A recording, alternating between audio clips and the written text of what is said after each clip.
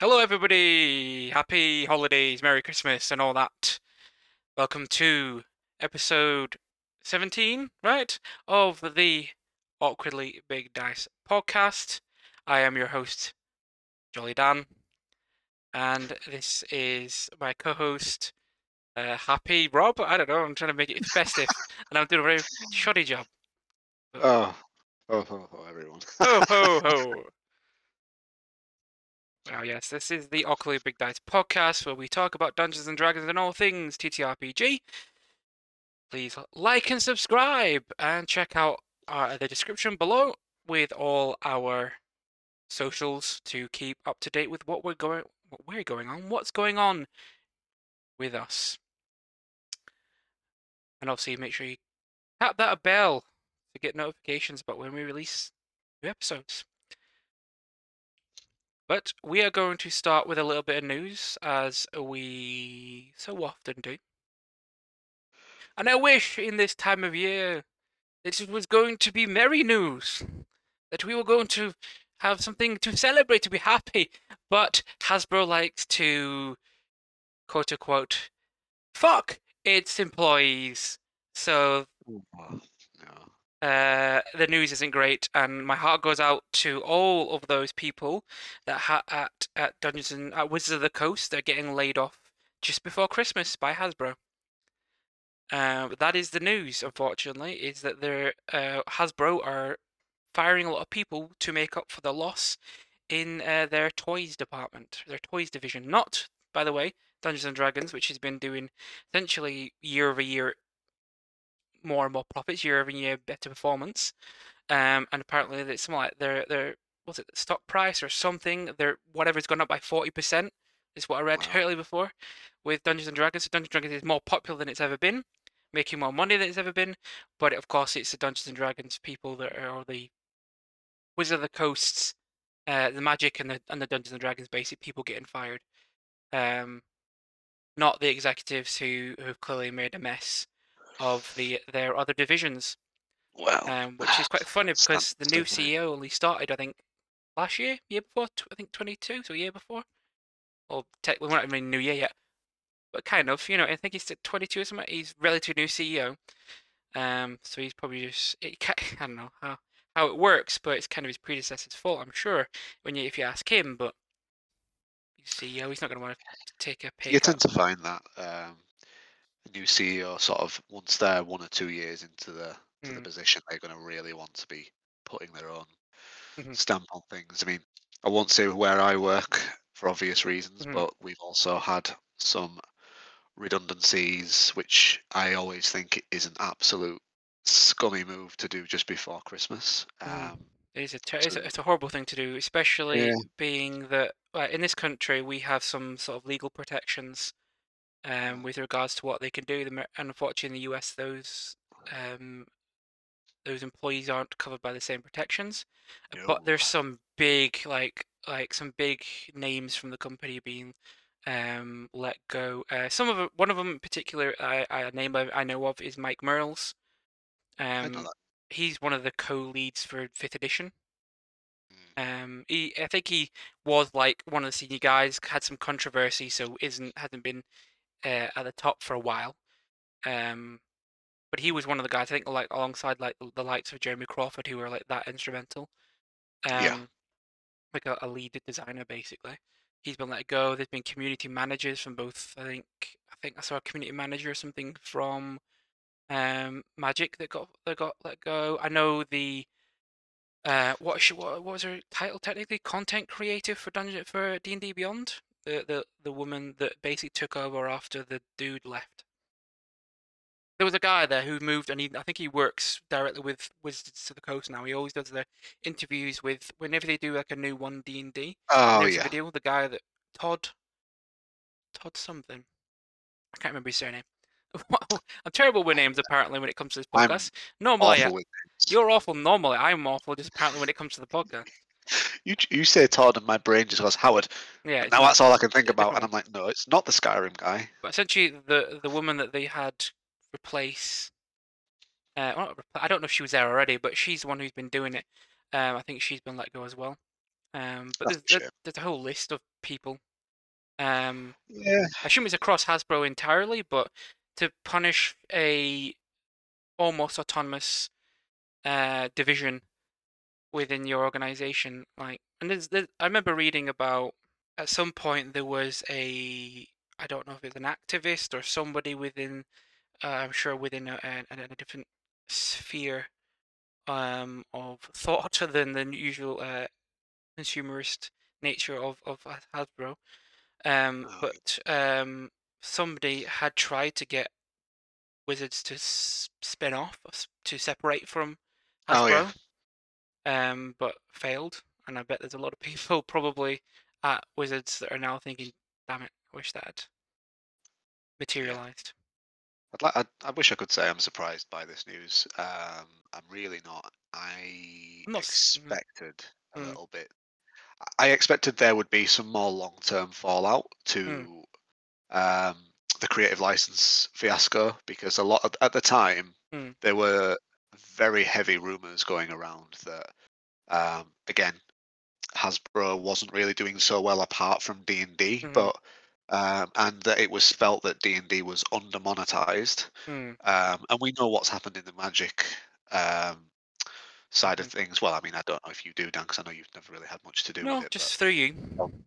although I haven't played it now in a while, I still am part of many groups that talk about it quite often. And Mm, there's been so many crossovers. There was the very famous Lord of the Rings crossover. mm,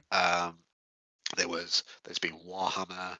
There's been D&D crossovers that have received varying degrees of success. I'm sure there's been some other crossovers that I've not really paid as much attention to. mm, It just really feels like kind of like trying to squeeze the profits out as much as possible. Because I remember at the time when the license fiasco happened, the comment sections in a lot of the videos and posts about it were always full of Magic players going, "Told you." yeah, yeah, yeah. There's a lot of that. um, there was a lot of that. So it's really not surprising, considering how successful um, or unsuccessful the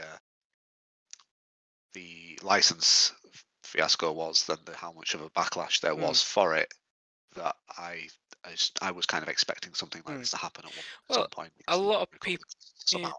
Yeah, a lot of people in the know don't seem to think it's related anything to that because it didn't actually damage their profit margins. So monetarily, I'm sure there was a dip in that Yeah, particular in January, but over the year they've apparently done pretty well. I know the movie didn't do quite as well as Hasbro was hoping. I think they were hoping for something massive, but it didn't materialize. It's a good movie, but yeah, yeah. I It's a enjoyed niche it. movie still, But though. Like, yeah, it is.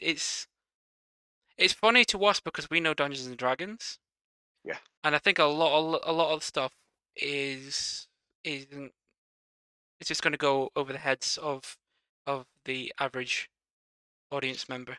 There's a few moments. I always think one of the funnier moments is probably one of the moments that's a bit more universal, which is when they're doing the whole illusion to sneak in at the end, oh yeah, and his face starts drooping and all that. It's the yeah, idea almost of like lost concentration and but it's a little more. It's a funnier, silly, goofy moment that I think would be. They could have afforded more of those throughout the movie. yeah. They would have been better off. I think, oh yeah, I think the movie was fine. I really enjoyed it, but at the same time, um, I think if they were trying, I mean, this is a different topic really in and of itself, but I think if they were trying to reach a more mainstream audience, Mm, they would have been much better off trying to assimilate the kind of theme of the kids playing D&D from Stranger Things that was so successful for what it mm, was, and maybe trying to look at that as a movie thing. I've no idea what they would have done, how they would have done it. Making movies is not my job.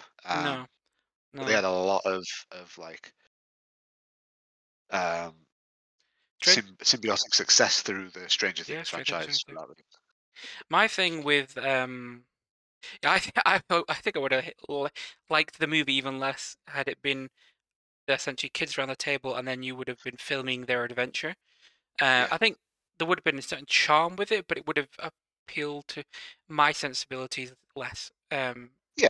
agree. To I a would have greater liked audience. I have no like they could have gone in for the family audience far more. it. Yeah. It is a family movie. I don't. It is definitely a family movie, but I think they could have definitely leaned on that more. And if they wanted to make the money, they should have done that. I mean, I liked it, but I don't think they saw don't think Hasbro saw the success they wanted, and are just laying off. I think a lot of people across the not just Yeah. Wizards, but across Hasbro itself, across the entire Well, that's it. Yeah. organization. So, and it's a horrible time of year, and it feels I feel awful for those people, especially because if you are in that toy division, it's the time of year where everyone's buying your toys. But I think I'm not a business guy. I don't know if I can even comment, but I think Hasbro might just be lagging behind the times a bit. Um, we've only now Probably. just got really a good D&D game. We've had D&D games for a long time. You've always had your named after the city. No, Oh, Neverwinter yeah, games. Neverwinter Games. And you've had previous Baldur's Gate games, but nothing's really hit quite like Not in a long time. not quite like that. And most kids are video games are their a lot of time are the toys of today. I assume there are still an audience for toys, and still people want to buy toys. Um, but Hasbro are at least I always think of them as the Transformers people. Um, Yeah. Well, uh, those movies have done their cost for sure. I'm sure they made a lot of money off those, a Yeah, lot they of will have money. done. But that is the unfortunate news I had to share on this cold, wintry time of year. So we will move on to lighter things, Yes. and we will just, as usual, we're going to do our spell of the week.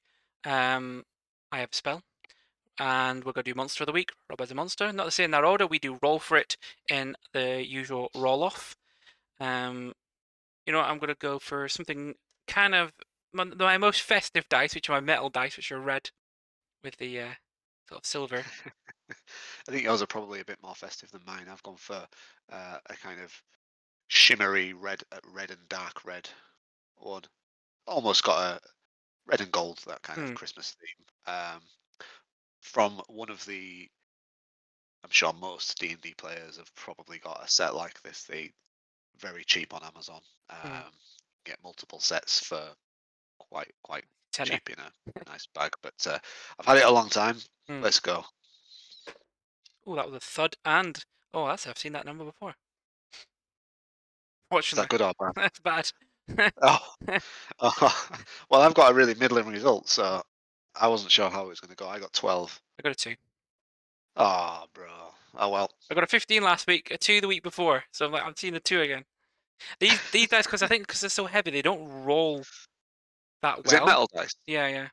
They don't because they're so heavy. You've got to really put force into it to get them to roll, and that kind of barely rolled. But it is what it is. Controversial dice, metal dice. I'm not a fan personally. I like the look of But, them. I think they do usually look pretty cool, but it's the thud on the table when they roll. You need a Yes. good rolling tray for metal dice. But anyway, since I have won, Mhm. I think last week did I make you go first? Yes, monster of the week last week went first. Well, this week I will go first. Okay. To maintain monster of the Mine, week. exactly. Yeah, why not? Why not?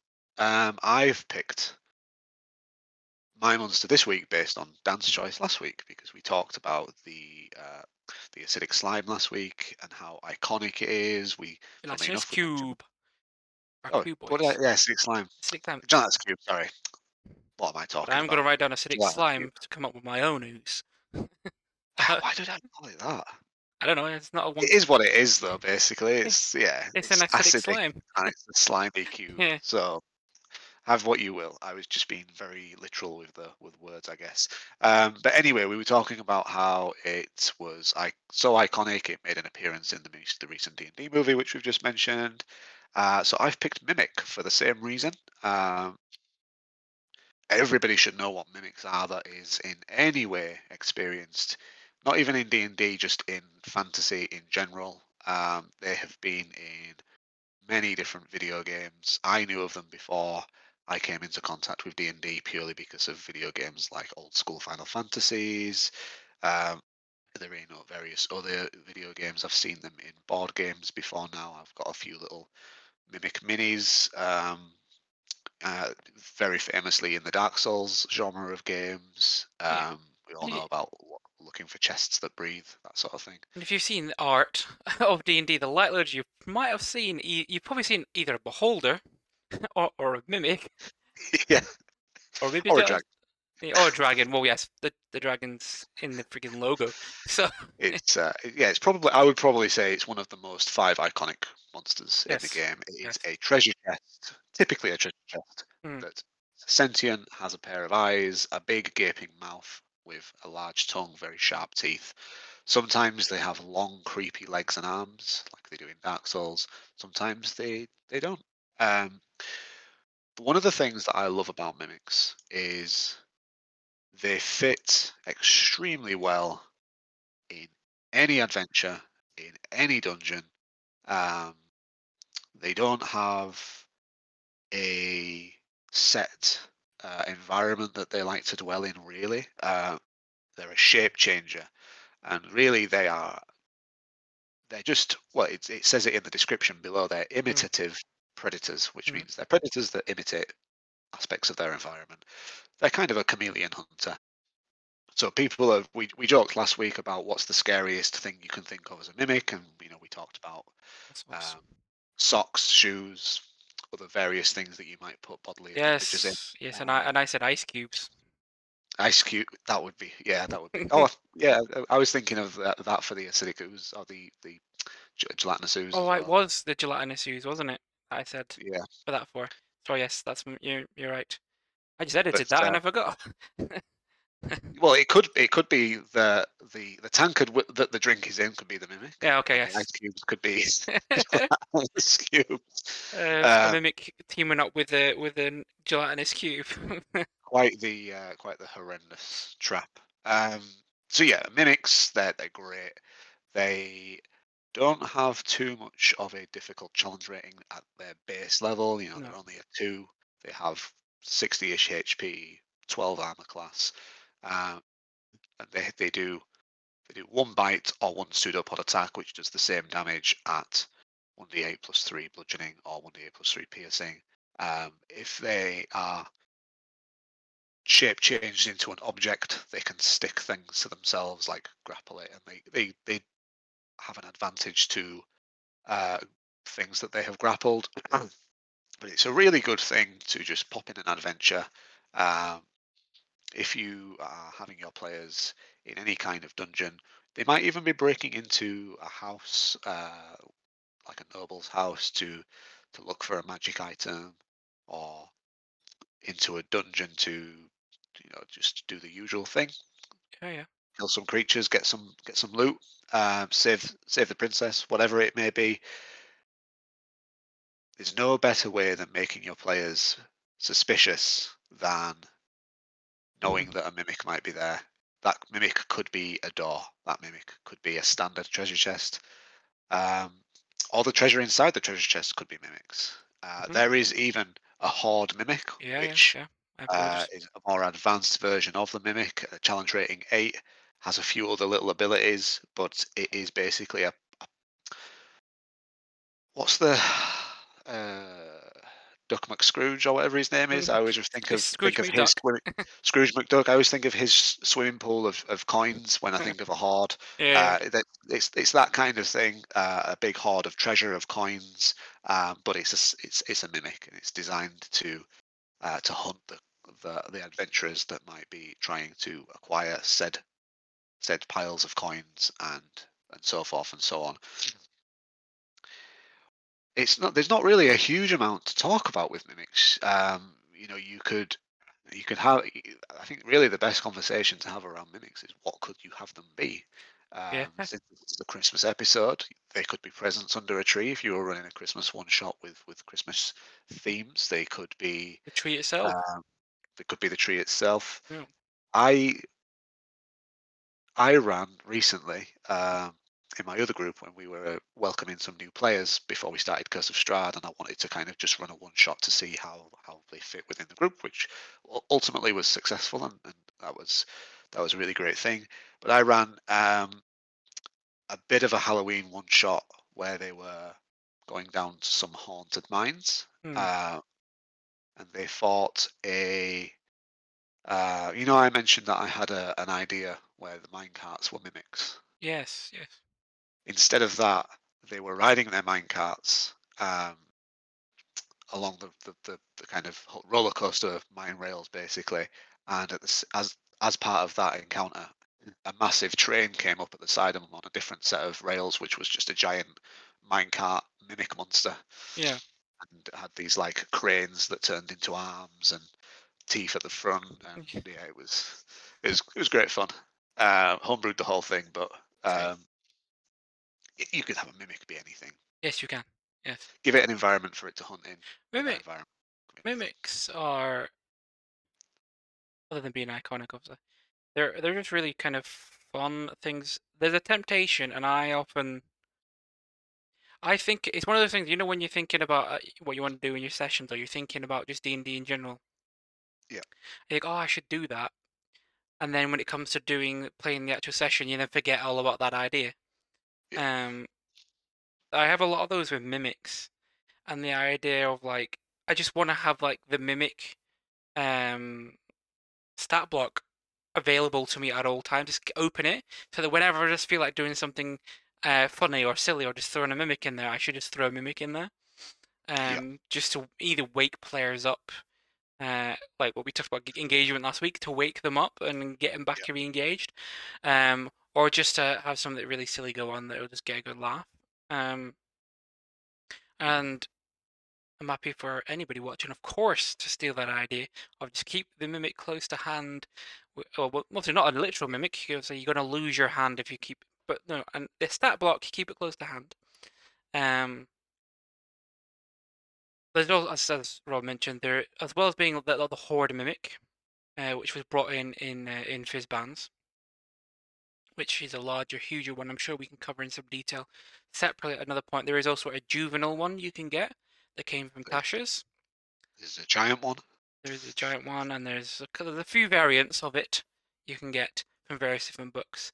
Um, so the information is available for anybody who's just looking to do, who's doesn't want to have to do the work of homebrewing it themselves.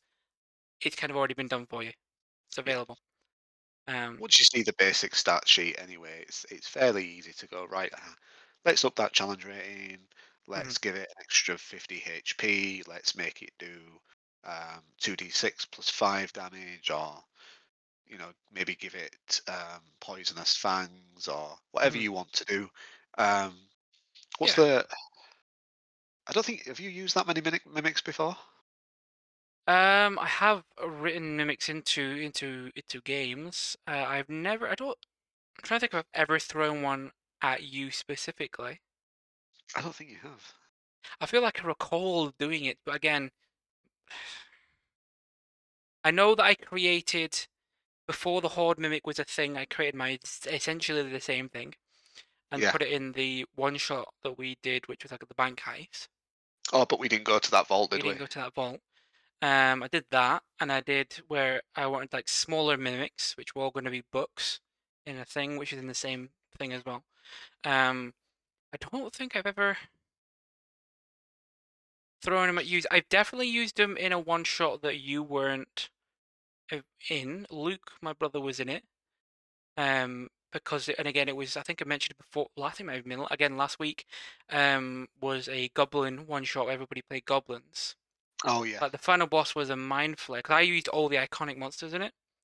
yeah. Because That's always good. I asked what people wanted to play, and I was told, well, we've never had some of the most iconic monsters. So, oh, okay. So I did Gelatinous Cube, and then they went into a room and there was chests and they were mimics, and then the end boss was a mind flare. Um, so I've used it in Pretty that classic stuff. capacity. It works. It worked. They were just chests. They touched them. They were mimics. Um, they're adhesive, which is great. So you Yeah, can get stuck to them. pseudopodded. Yeah, I've used mimics a few times in various ways. I did a Halloween one shot a good few years ago now, which was in a haunted mansion, and they it, there was a bit of a. It wasn't Resident Evil vibe for the bad guys, but for the mansion itself, had slight Resident Evil vibes. They were looking for two keys to get through the door so that they could get up onto the roof to fight the headless horseman boss, basically. Yeah, But it's the almost like the Doom trope, isn't it? Where you got to get the keys to get to the next yeah, area. Yeah. Resident Evil have always had that kind of puzzle throughout their various games, and I think it works for D&D. And one of the rooms that they went in where the key was, there was a very like ornate dresser with a mirror, and in the mirror they could see there was a ghost sat at the dresser, but they couldn't see it at the dresser. It was just in the reflection. And once they started to try and engage with that ghost, it pointed to the corner where there was a large piano. And I put it there purely because one of my players was playing a bard that was he wasn't just a pianist, but he was kind of a music savant. They could play loads of instruments basically, because of one of their parents was a famous composer or something, if I remember rightly. So I knew I could get them to play the piano, which they did, and they started playing a gothic theme. And then the finger guard, the key guard, sprouted teeth and just slammed down on their fingers while they were playing it, and the piano's legs started like unfolding into big spider limbs, and they had to fight a giant spider mimic in a small room. And yeah, that was great stuff. What Yeah, mimics are fun. was the deal with the mirror then? It's just a ghost in a mirror that was wanting to feed the mimic. It was just to make them look at look at Ah. the. It was literally just to look at the piano, and once they'd beaten the mimic, they had to reach through the mirror to get a key that was on the reflection of the desk.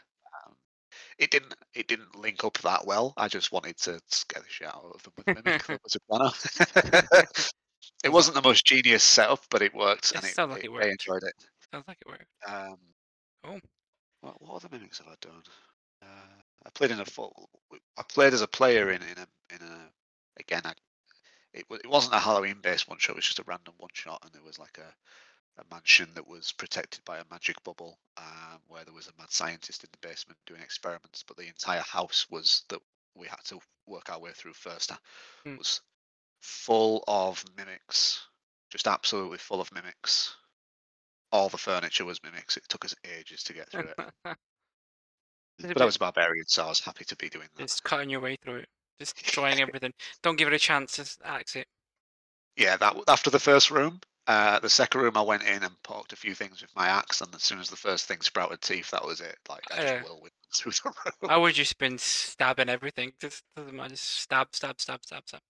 I think the wizard set the next room on fire. Yeah, it was. Wizard I mean, it was things. there to do. Yeah, it was there to. It and that kind of is the effect on your players when you show them mimics, because you're saying to them anything could be this creature, and I've caught you with it once now. And that then brings me on to my next amazing point, is if you want to really mess with your players and they are in a dungeon and you want a standard chest, just a chest, just a big wooden chest, decorative, gems encrusted, gold rims, whatever, nice padlock, give that chest, don't lock it, put something nice in it, but give it an illusion protecting it that makes it look like it's breathing. I was gonna say you make a chest that looks like a mimic, so you can look Yeah. like it's got teeth and eyes, and then they will avoid it. Yeah, just looks like a sleeping mimic. They're like, well, I'm not opening that. Yeah, because well, the funny thing about the mimic, right, is everyone does kind of have this weird fear of a mimic. Yeah. They aren't that tough. No, It they're can be not. killed quite easily. But it's the surprise, it's the people. Nobody likes to feel like you've got tricked. But Yeah, I mean, you know, I'm like as a DM, I love tricking players or you throwing do. players off, and the twists galore. So mimics are right. I love mimics. I love doppelgangers and all manner of shapeshifters. I really like. Um, but we will move on from monster of the week, that being the mimic, and we will move on and we will do my spell of the week. Yeah. This spell is a cornerstone of generally your healing classes. So your clerics, are your generally ones, your clerics and I think clerics and druids in my head. Though it's apparently not a normal druid one. But I think that it was made an actual druid in Tasha's, right? I'm Yes, sure it yeah, it was became Tasha. a full druid thing, despite what D&D Beyond says.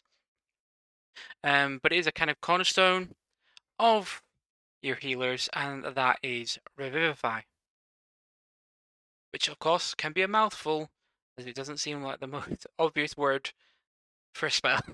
But Revivify, Revive it, Ife. hmm? Revive Ife. Revivify, yeah. Revivify is the lowest level resurrection spell. If someone It is. if someone fails all their death saves or is instant killed and they're dead, they can be revivified. They can be brought back, resurrected, revitalized, if you will, by this spell, as long as it is done within a minute of the death. So it's a quick, get to it quickly, sort of don't mess around sort of spell. I always think it's quite odd that it is a necromancy spell, by the way. I always like, I just even though yes, I get it, you're raising something from the dead. But then when you look at like when you got to the higher level ones that give you more time and have less restrictions on them, one's called Raise Dead. You do it all the Yes, time. I've done it. People do it where they get it confused with Animate Dead because yes. they're both necromancy spells. They I technically, do it because of a Magic the Gathering card, because there was a Magic the Gathering card called Raise Dead. yeah. Revivify, I think though, however, is pretty obvious what it is, what it does from the sound of things. But the short and sweet of it is, yes, it really brings you back as long as you or the person who died had only been dead less than a minute. It brings it back with a single hit point, and basically the creature can't be brought back if it has died of old age or if it's missing any body parts. Good thing for your DM to remember: if you want to perma kill somebody, take their head or a limb Yeah, or something. Remove something. Um, That's usually the way to go about it. And probably one of the most important parts of this spell, which becomes, uh, I think, one of the biggest factors in most people's shopping sessions, is the diamonds worth 300 gold pieces, which the spell does consume, which is a lot of coinage, but it is kind of like worth it, in my opinion, yeah, it is. because you're bringing someone back from the dead. I actually don't. My personal opinion on Vivify is actually that it's not really enough. It kind of makes it seem cheap when you start getting into the economy of D&D worlds, when you can afford like how much like you can afford things that are less powerful than a revivify spell. Well, I don't know, I'm saying it wrong. You can spend like 1,000 gold on like a +1 sword. That's more than it costs to bring someone's life back. The Yeah. balance of the economy is really off there. Um, Well, so I can tell if you've got an opinion, Rob, give it before I move I think before I can play more. the DM controls the economy. Yes. The DM decides how much 300 gold really is worth Mhm. in the game. Like, it's a level 5 spell, so players aren't getting it until they're entering tier 2 play realistically. Mhm. Or, on the Revivify is cusp a of that. third level Sorry, when I say level 5, I mean you're getting it at level 5 spell. Okay. if you're a main caster. Yes. Yeah. I mean, I'm talking about tiers of play rather than Yes. the Yes. level Yes. each of the spell. Sorry to confuse the subject there. It's a third level spell. All main casters get third level spells at level 5. Um, so they're not going to be like starting the game having it, and if you're starting most book campaigns start on the low end. Um, they're not gonna. And it also really depends on the campaign itself. Like, look at Curse of Strahd. Like, there wasn't much use for money in that campaign because there's not that many shops. No. If you're running a campaign where your players are going out into the field and they're just adventuring, then realistically gold is meaningless. So they Mm. want to be mostly finding magic items. So you're going to be choosing what they find for the most part. Mm. Um, So the value of things is kind of inconsequential in that respect. If they're gonna find diamonds, they're gonna find them. If they're not, they're not. And it's up to kind of the DM to really control that. In a world like Stormia, where we're in a gigantic city, and there is all kinds of shops, and where it's difficult because we're playing at a fairly high level. We're playing at level 10, Mm, and I think that's sometimes problematic for our campaign because it mhm, means that you have to make the job, the way, the things that we do, the fights that we end up having make sense for our level. mhm, But you don't want to trivialize our level because we are level 10. So mhm. there's a lot of things going on there that's not the easiest to balance in the world. But at the same time, uh, I don't know. I think I'm quite a generous DM because if players You are. want to have Revivify, I'm like, you you can have it. Like, if I will freely give 1 diamond, Yes. um, quite easy. But that don't mean that if they use that diamond, I'm going to always give them another one really easily as well. And I typically, unless the players really look for it, I'm never going to give more than 1 diamond at a time. So I think that controls things fairly well there because not more than one player can't die at a time, if that makes sense, or the death will be permanent. Mhm. Yeah, you did it. You did that in Curse of Strahd, where you managed to. You basically never really had more than one diamond at a time, really. I remember that we had to. We had the time when we had the was it Raise Dead or Revivify scroll that we used Yes. to bring back Duncan, I think, so our bard. Yeah, that Uh, was done because you get that scroll from a certain NPC, which I won't name. mhm. And we had that. Of course, we didn't have by the rules a cleric or a paladin, an artificer, or a druid to um or a warlock if it's the right type of Yeah, warlock we did. to actually do it. So you were very generous, and I would have ruled the same, to be honest. Allowed pretty much any of the spellcasters to do it because it was from a spell scroll. Oh yeah, Um, that's a different discussion in itself. But it I'm is, always on the side of let any spellcaster use a scroll. Anybody else, just do an arcane check to see if you yeah, can understand the scroll and then do it. yeah, that's fair. Um, but yeah, the problem I think with me is that I say I associate Revivify, Raise Dead, Resurrection, and True Resurrection, um, with um not with the cost of the diamond. Yeah, it's 300 gold pieces. If you're, you know, if you start as a level 1 character, the likelihood is you're going to have the money to buy it by the time you get this spell because you'll progress. If you're starting at higher levels, so less likely to have the access to that coinage, but depending on the generosity of your dungeon master. Um, but it's more the cost from a narrative standpoint or the value of life Yeah. to me. Because if you were to say how much is your life worth, you're probably going to say more than £300 or $300 or pesos or whatever. Well, yeah, You're going to going to be worth say, more than that in America, that's for sure. yeah, you're going to say that it's worth more than 300. So it feels a bit like, okay, well, okay, I'm going to accept 300. I'm going to go with the rules as written. 300 gold pieces for a diamond. I do have thing currently in Stormir within our world where the diamond has a certain value, but what it's sold at might not necessarily match the value of the diamond because, you know, People are profiteering. capitalism. Um, I mean, but we are also in a city with its mines are pretty much dry and it's yes, floating over an ocean. So, like, yes, where the fuck do diamonds come from? we don't. Especially since the spell consumes them. So, Hmm. I get it. I'm not complaining about that. No, no, no, I that just, I know. yeah, So, but I just my wanted to make the point there that the DM kind of, whatever the mhm, situation, really controls the likelihood of the players yeah, getting one. I think my thinking all comes from the fact that if everyone starts dying and it's so easy because you've got so much money, as it's common in Dungeons and Dragons by certain levels, you're just bringing like people are dying in fights and you're bringing them back every fight and all this. l- Death is no longer a challenge. It's no longer a threat. You don't Yeah, care if you fail your death. Death save should be one of the most anxious parts of a fight or any encounter.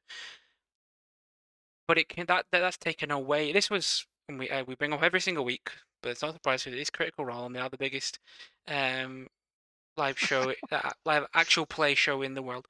But they have that thing where like I think by the end of campaign one, everybody had been revivified at some point.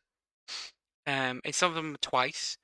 And it's good to see that in that case, Matt Mercer had knew that was going to be a thing because he also knew Yeah, his players had ridiculous amounts of money. Nothing yeah, was really outside of it. Despite how Laura Bailey plays, kind of very conservative with her coin, um, they do often have quite a lot of money, especially in campaign one, less so in two. But they still have coin. Um, he puts a he introduces another mechanic which I really quite like. Not quite the same as how I'm going to play it. Nobody's died in Stormy yet, so no one knows. I'll keep that as a surprise. yeah, Yet. Um, yeah. but the way he does it is that essentially your first time is kind of free. You die, you're revivified. Costs you that diamond or diamonds. Doesn't have to be a single diamond. Diamonds. That's fine. The I think then it becomes a second. I think it's a second, like on. There has an additional challenge involved where you Yeah. basically have to like call the soul back to the body. You have to try different things, like offer things, or if you're a charisma character, you can try and like persuade the soul to come back, like talking to the person's corpse and trying to get the soul to come back. Um, Various different things. There's been some great moments in Critical Role because of that, and I think what it did always did was create this idea of like Uh, it created more consequence to death because there was always that risk. The problem is, they always succeeded.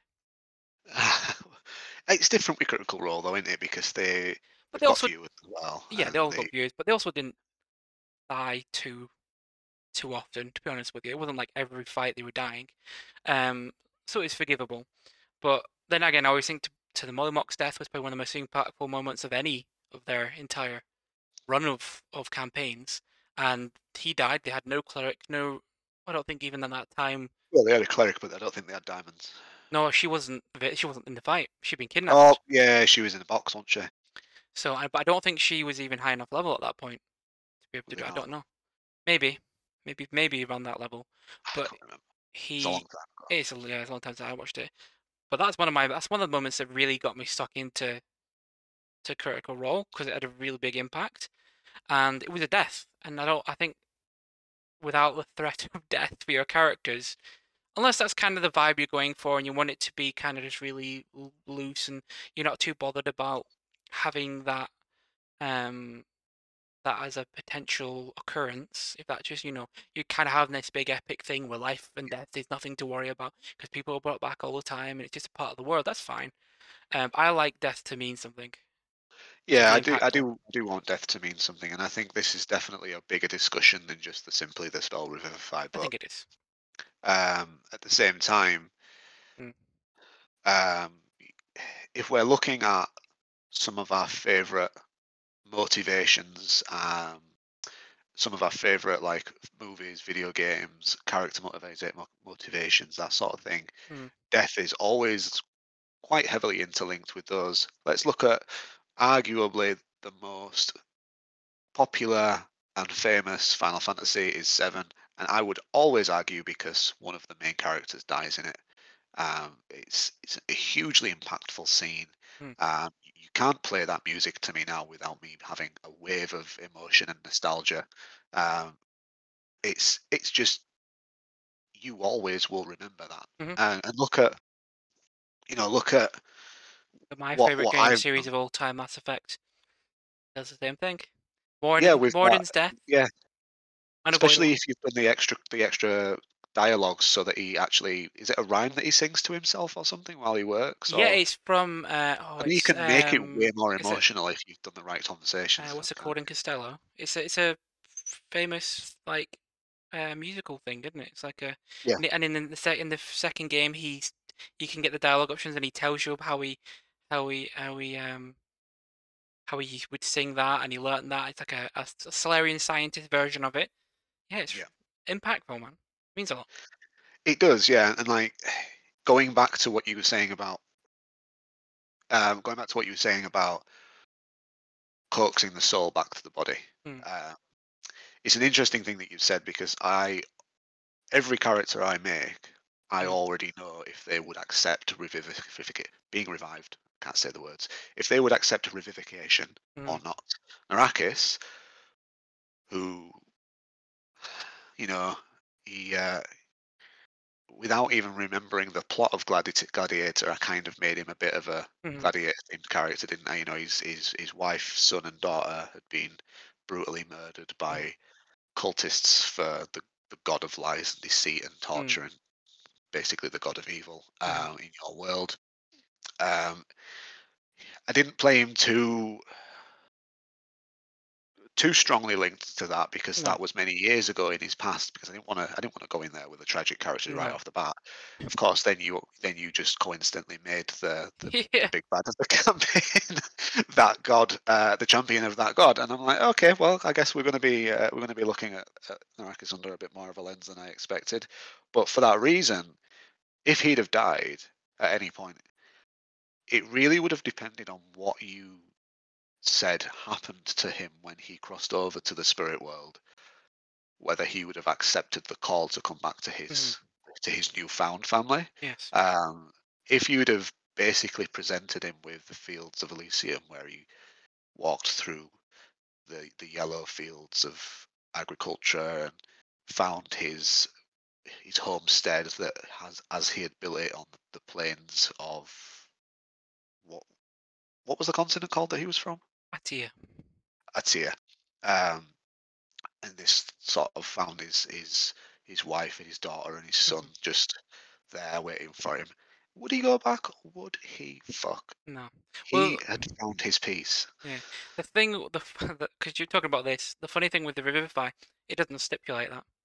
There's It no. doesn't, and I hate that about it. It's only until you get to Raised Dead and the later ones that it actually becomes like they're literally. If you look at Raised Dead, if the creature's soul is both willing and at liberty to rejoin the body, the creature returns to life with 1 hit point. That is not written with Revivify. Revivify just it's basically a defibrillator, right?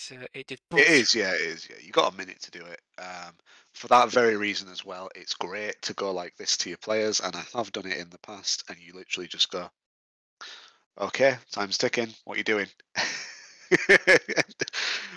DMs do that to your players. Yeah, yeah. The amount of anxiety, sorry, Steph, but the amount of anxiety you will cause is chef's kiss. Good. It's good. Um, I hope none of Um, Strahd players see that because that might happen again. no, you've given me a really good idea though. There's not quite the same, but a really good idea. I might tell you after just for amusement. Um, but the yeah, that's Revivify. We haven't talked directly about it because there isn't actually really too much to talk about. There is. For me, I want to talk about it because of the greater discussion at play with regards to death. It's a pretty simple spell for what it is. And as I said, your clerics, your paladins, your artificers, life domain, grave domain, circle of wildfire, and celestial warlocks. They are the ones that are on the D&D Beyond, but I'm pretty certain any druid can also get it. It's not Any specific. druid, yeah. Which probably also means that there's others, but it doesn't really matter. Um, if you don't have it, a person in your party with it, yeah, might well, I'll say it's going to suck for you, but it might even make it better because it increases the tension. But we will move on from talking about Revivify, Yeah. and we're going to talk to bring us into a lighter subject from death on this jolly time of year, this festive time of year.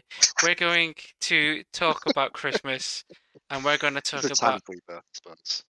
was that? A time of birth and rebirth, I suppose you could tie it into Yeah, that. sure. It's Sorry, carry on. Saturnalia, right? And all this sort of stuff. We're going to be doing just a bit of general discussion with regards to how we would make a Christmas venture. It's the best way to put it. Or say a campaign, because campaign's a long form series of adventures where the adventure kind of covers everything, I think, Yeah. including your one shots and stuff or short campaigns. Um, so I was thinking, you generally speaking, being that it is Christmas, I would always lean on a very much more of a comedic tone I would target a comedic tone, at least with for the most part. I'm probably gonna use Santa. I'm probably gonna use elves and reindeers and all these different things because they're already magical and they're already very Christmassy. Um, so I, and then I would just go, well, Santa is basically just like some sort of archfey or, Yeah. uh, and there's elves. Well, we've already got gnomes, don't we? We already have gnomes. Got those, and there's no reason that reindeers can't be magical and No talk, reason. and can't be mimics. They can't be. It's an inanimate object for a mimic. Um, Like, summoned fae. Santa's a druid. got a good, how do you think a There you really go. funny story would be you're somehow all teleported to the North Pole where Mrs. Claus wants you to try and find Santa. He hasn't left his workshop, but he's gone missing, and you're gonna find him, and he's just been eaten by a mimic. He just Yeah.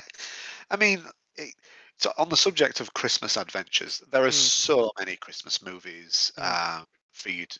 Even when I say movies, I don't just mean movies and such. I mean, like, look at the classics. Look at Scrooge. mm. Those sorts of Dickensian style. Is Scrooge Dickens? Yeah, Yeah, Christmas Carol.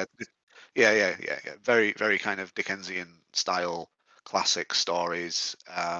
Have very good kind of moral compass teaching Hmm. points. Um, or if you wanted to go something a bit more comedic, one of my favorite Christmas films is Jingle All the Way with Arnold Schwarzenegger. I watched it this year while I was putting the tree up. Did you?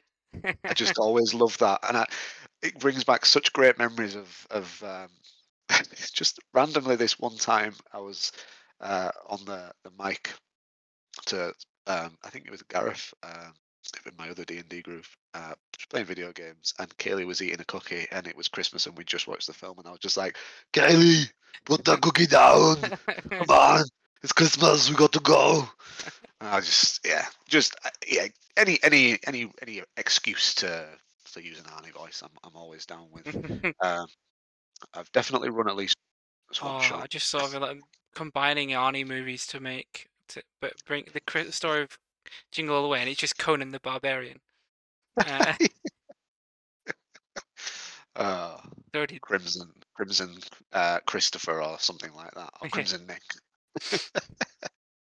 Just absolutely But slaying no, it. I think generally speaking, if you're going to make something that's Christmassy, you're probably going to be doing a one shot, two shot, that sort of thing.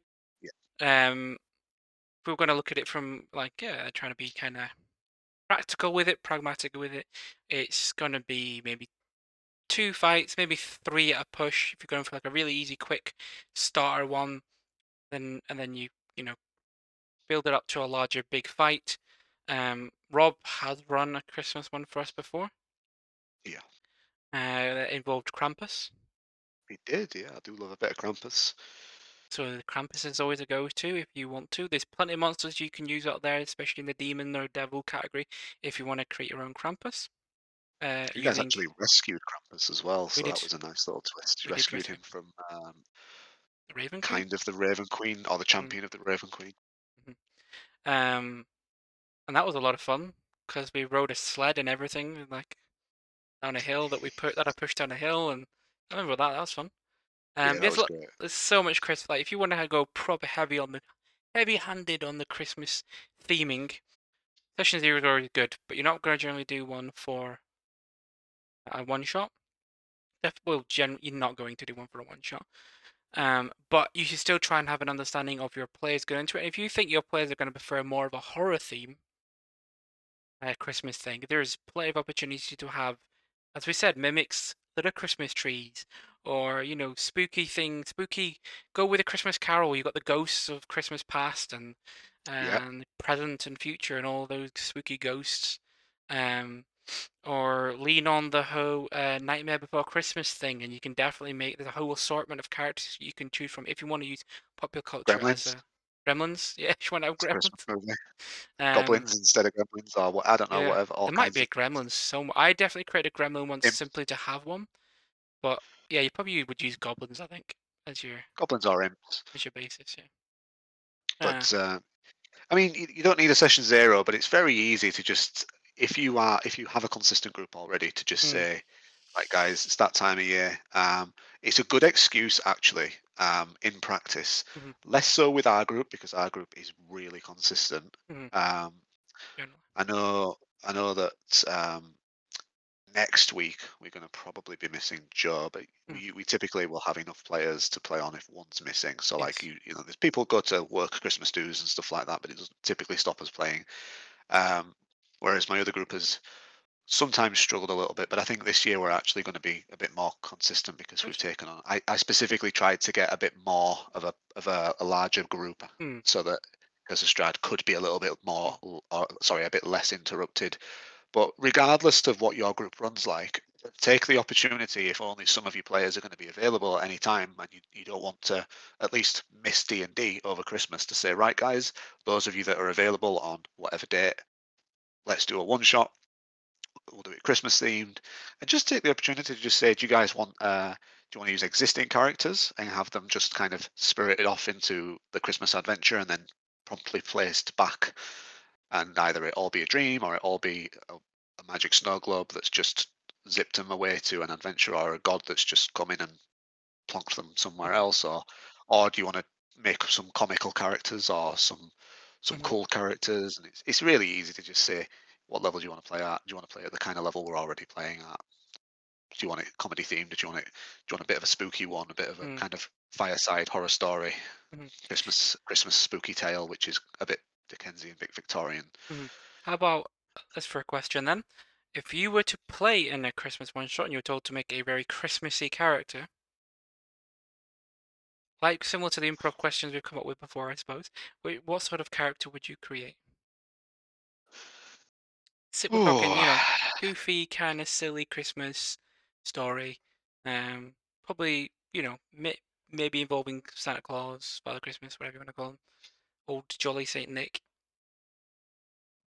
There's a few I could play. There is absolutely a few I could play. I could play um, a gnome artificer who is of quite an obvious, and you can tell going already. They're a toy maker. They work in Santa's workshop or whoever's workshop, Hmm. whoever represents Saint Nicholas in your D&D world. If Hmm. you're not using typical real world Yeah. mythology, um, that's a nice easy one. Obviously, all I would probably go with if I was doing that. Probably the artillerist. Hmm. And just have my gun shooting out um, presents. And when I would use the flamethrower variant, it'd just be like a hot glue gun from when I was assembling toys and stuff like that. Like having that kind of themed. I wouldn't really may put too much more considerations into it than that, and I'd kind of just I'd play it quite reactive to the other players in the adventure. Another one that I've just thought of now is definitely just a carol singer, just a bard that's a carol singer. And you could just really just constantly be singing carols to your players. And if you're the kind of person that likes to be a bit of a not a spotlight hog in a bad way, but Hmm. you know, kind of is really happy to involve yourself with the role play and be a bit animated, then that could be a really really good option. Um, Being a bit more of a general vibe. That would depend on the on not campaign, sorry, on the one shot. So like Hmm. if we were going with a bit more of a kind of Victorian Christmas horror story, I would maybe go with is it the Spirit Medium Bard or whatever it was called, the one out Yeah. of Van Richten's Guide to Ravenloft. That is a bit more of a tarot reader or something. Yeah. College Um, spirits. College of Spirits. Maybe if it was a bit of a storyteller, maybe the College of Whispers, or I don't know. There's Hmm. all kinds I could really go with for that. Um, or if I really just wanted to be probably one of both of our favourite character archetypes is big dude go smashy smash. I would literally just get a barbarian with the new um, Path of the Giants Hmm. one from is it Bigby Presents? Yeah. The one that gets massive when they rage. Yeah. And can throw things, and just have them as Krampus. I was thinking about how could I make the Grinch Yeah. I think Definitely a rogue, he's stealing he feel yeah presents. stealing presents, but then I was kind of like he sings and rhymes a lot because it's um It's and true, yeah. I was thinking, oh, you could be a bard of some kind. That also kind of works. Yeah, Um, because bards get expert anyway, so you could take the expert in much more rogue-like qualities. yeah, I know I would normally say I would look for multi-classing in that, but if you're going with the bard, you definitely don't need to. no. And I was just thinking the Grinch or um, yeah, if I was playing like a Santa's kind of elf thing, so being like a gnome, I was thinking, I could be like you could be like a cleric. Mm. Um, and Santa would be your god, or you go warlock and be like a celestial warlock, and again Santa is your is your is your thing. Need a paladin so that you can do find steed and get Rudolph to ride around on. Yeah, that'd be cool. Yeah, just be Santa Claus. Santa Claus is the paladin, right? Yeah, of course he is. Oath of what oath would Santa be? Oh, now yeah. Let me bring. I'm gonna look up the paladin oaths and The see oath which of one. the ancients. Uh, ancients. Yeah, maybe. Devotion. He's pretty devoted. Yeah, that's just a good sort of catch-all one. Though is the oath of devotion, so I always look for others. Uh, crown. Won't be conquest, I don't think. Redemption. I mean, he could be redemption. Because redemptions are the ones that are like the peaceful ones, right? Only to. Yeah, he wouldn't necessarily need to be redeeming himself, but he would still Hmm. be quite what's the word when you're non-violent? Pacifist. Pacifistic. Thank you. But yes, I think you can have a lot of fun being kind of goofy with all the different classes. And if you haven't learned anything yet from watching us when we talk about these things, flavor is such a big part of D&D. Everyone gets bogged down and Actually, caught up in the rules, and there's so much you can do. It's like if someone comes to you and goes, "I want to play X, I want to play this character from this thing. How do I make that happen?" A lot of time that's just flavor. Like it's yes, flavor. very much. There'd be a couple of classes that might work better, but like it's flavor. A lot of them, like even if you, I don't know why it's come to my head, but there are characters, for example, the Last Airbender, Avatar: The Last Airbender, right? And you automatically go monk because it's all about that sort of monkey things, monk things. Uh, Yes. there is a flying monkey thing in it, but I can't remember what he's called. But they're all monks basically, but there's no reason you couldn't just switch that over and be any other class you wanted to if you want to try and create it to make it work. I was Yeah. trying to choose something that was very specific. Seems like it would be this, but you don't. If you don't want to play a monk, you can still play that sort of character in a different class. It's always available to you. You can be a monk but not be a monk as well as a thing. If you want to Yeah. be Yeah. a monk by flavor but not a monk by like class, you can also do that. Um, I've been a monk that I've played a monk that wasn't really, didn't have a monastery, didn't have a dojo, didn't really like. mm, I played a Dampier that was the oh yes. Mercy Way of the Mercy monk, and the necrotic damage that he did extra was just kind of similar to like Mhm, the typical vampire rules, and the healing was very much that classic trope of um, biting the wrist and healing people with the mhm. vampiric blood. Like Yeah, and his natural monk speed and agility would just come from that's just pretty stereotypic vampire stuff. So yeah. you know, But we will call that there for this episode of the Awkwardly Big Dice podcast. You've been listening to Dan and Rob talk about all things D&D and Christmas, though very little really about Christmas. We wore hats. Happy Chrysler. But I hope everyone has a good Christmas. There'll be another, I believe there's another one between Christmas and New Year. We will I have should think so. a podcast then as well, all going well. But as usual, give us a like, subscribe, hit that bell icon to get notifications. Go and check us out on all the different social media platforms that we're on. You can find them all in the description. And Until next time, I hope all your dice roll 20s. We'll see you Even you, Joe, since it's Christmas. then. Even Joe, but only on Christmas.